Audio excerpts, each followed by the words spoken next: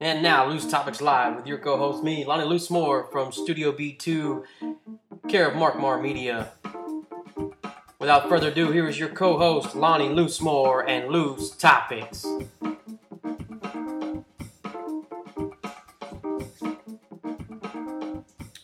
Morning, everybody. I'm glad you can join us again for our second edition of Loose Topics Podcast.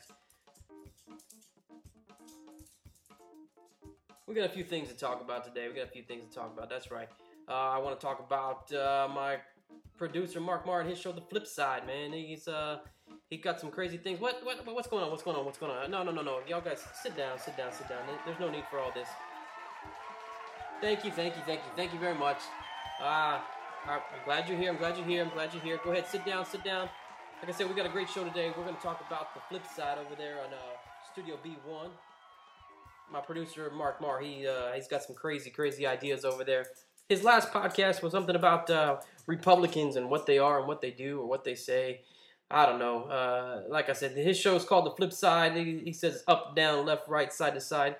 Well, that's where his views are. His views are up, down, left, right, side to side. He jumps fences. He doesn't take a stand on anything.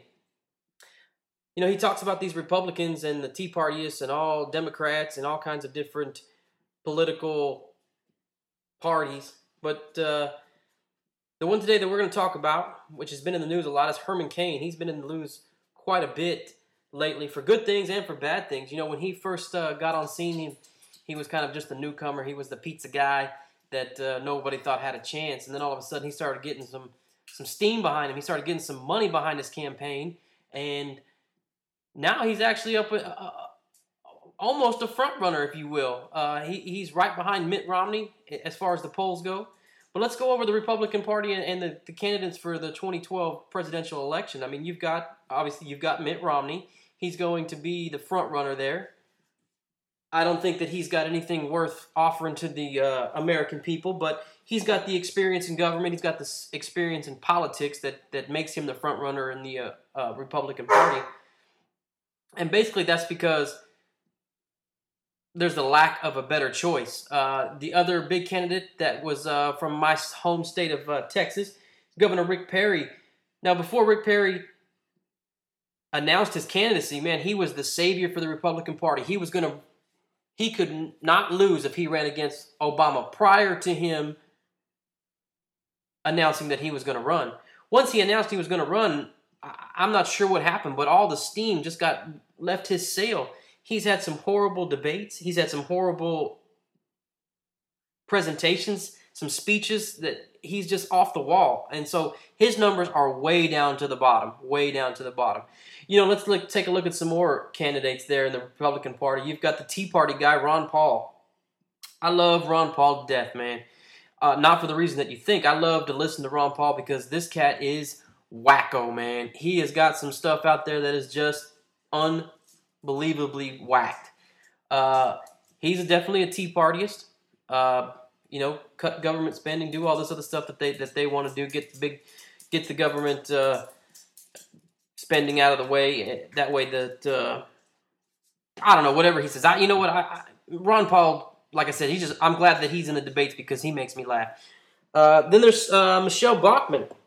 Now, Michelle Bachmann had a chance early on when she first came on the scene to pick up where Sarah Palin left off, but she just doesn't have the it factor. She doesn't have the wow factor that Sarah did or even Hillary did when they were running. And again, I think she lacks the political experience to actually be a big factor in here. So that brings us to Herman Cain, Godfather Pizza Man himself. When he first got on the scene of the political party, man, like I said, he was a nobody. He barely had a chance. He was a guy that was just throwing his name in the hat. And then all of a sudden, his campaign starts steamrolling. He starts making some sense. He starts getting some money behind his word, behind his message.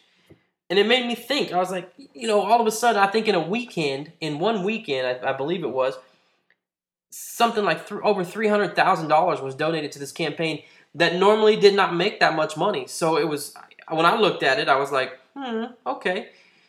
Well, now lately he's hit a little bit of a bump in the road, and that bump is being the sexual harassment scandal that's going on. He says all these allegations are frivolous. They have no bite to them. You know, it's just women trying to discredit him as a candidate, as well as just, you know, make these things up. It's no big deal. I mean, this happens to just about every presidential candidate out there. They find something. Someone digs up something that may or may not happen, and they blow it out of proportion. It's other campaign managers are doing this. They're trying to find whatever they can to make their opponents look bad, to make their candidate look better. But what's worse to me than these sexual harassment scandals, and that's what's making the big news right now, is that. But I want to point something out. Last night on the flip side, Mark brought up, the co-host over there, Mark Marr, the Koch brothers. He brought up the Koch brothers, Charles and David Koch. He said, what's the problem with them? What's the problem with the Koch brothers? These guys just make their money. They just make money, and they donate money. Well, the Koch brothers are very infamous for using billions and billions of dollars to finance tea parties. And they also help to gut businesses and environmental regulations. You see, they're in the oil and gas industry. They don't care about the environment. They don't care about our climate. They don't care about global warming. They're not shy about their influences either. You know, they've already pledged that for the 2012 election, they have pledged over $88 million so far. And they also fund groups like the Americans for Prosperity. Now, you haven't heard the Koch brothers make any public endorsement for any Republican presidential candidate, okay? But like I said, Herman Cain's rise from just a radio host and the pizza guy to a front runner has got to be fueled by these guys.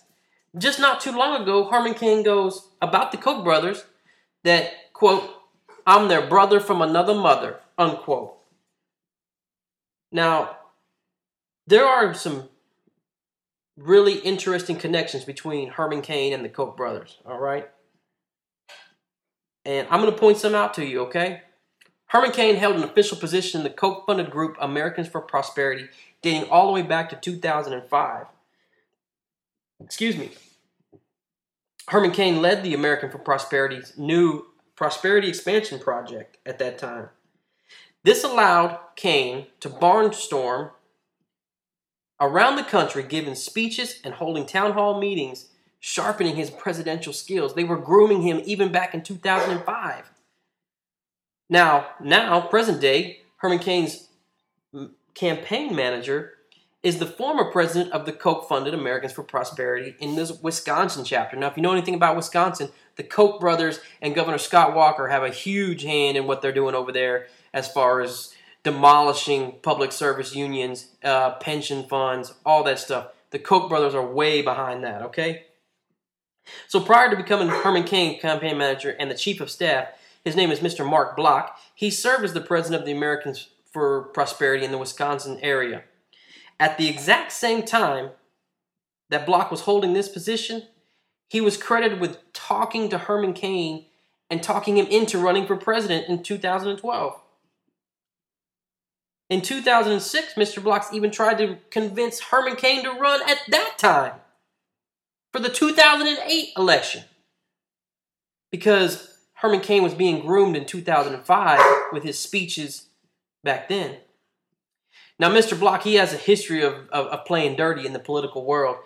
It is said that he was actually fined $15,000 for violating Wisconsin election law and has been banned from there. Now, here's some more connections. Herman Cain has attended multiple times the Koch brothers' private biannual meeting in Palm Springs. So this last January, the Kochs hosted their biannual meeting, and this includes top corporate and political figures all over the world. And what they do is they coordinate strategies and they raise money for conservative movements, like the Tea Party movement, okay, like the Americans for Prosperity movement. Now, Cain was among one of the small groups that actually was invited and attended this function. Now, Cain is also, he's traveled all over Wisconsin in support of the Koch brothers and their union-busting bill.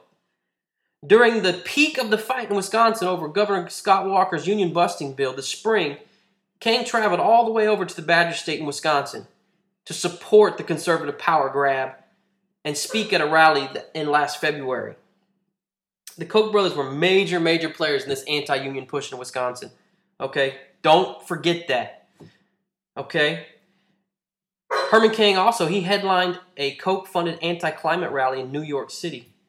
As other presidential candidates, they were focusing on voters in Iowa and New Hampshire. Mr. Cain took the time out to travel all the way to New York in June, and he was the headline for this Koch-backed anti-climate rally. The rally, which was held by the Americans for Prosperity, protested New York's involvement in the Regional Greenhouse Gas Initiative, which is a very important project that fights global warming and has long been opposed by the Koch brothers. Why? Because their industries destroys our climate.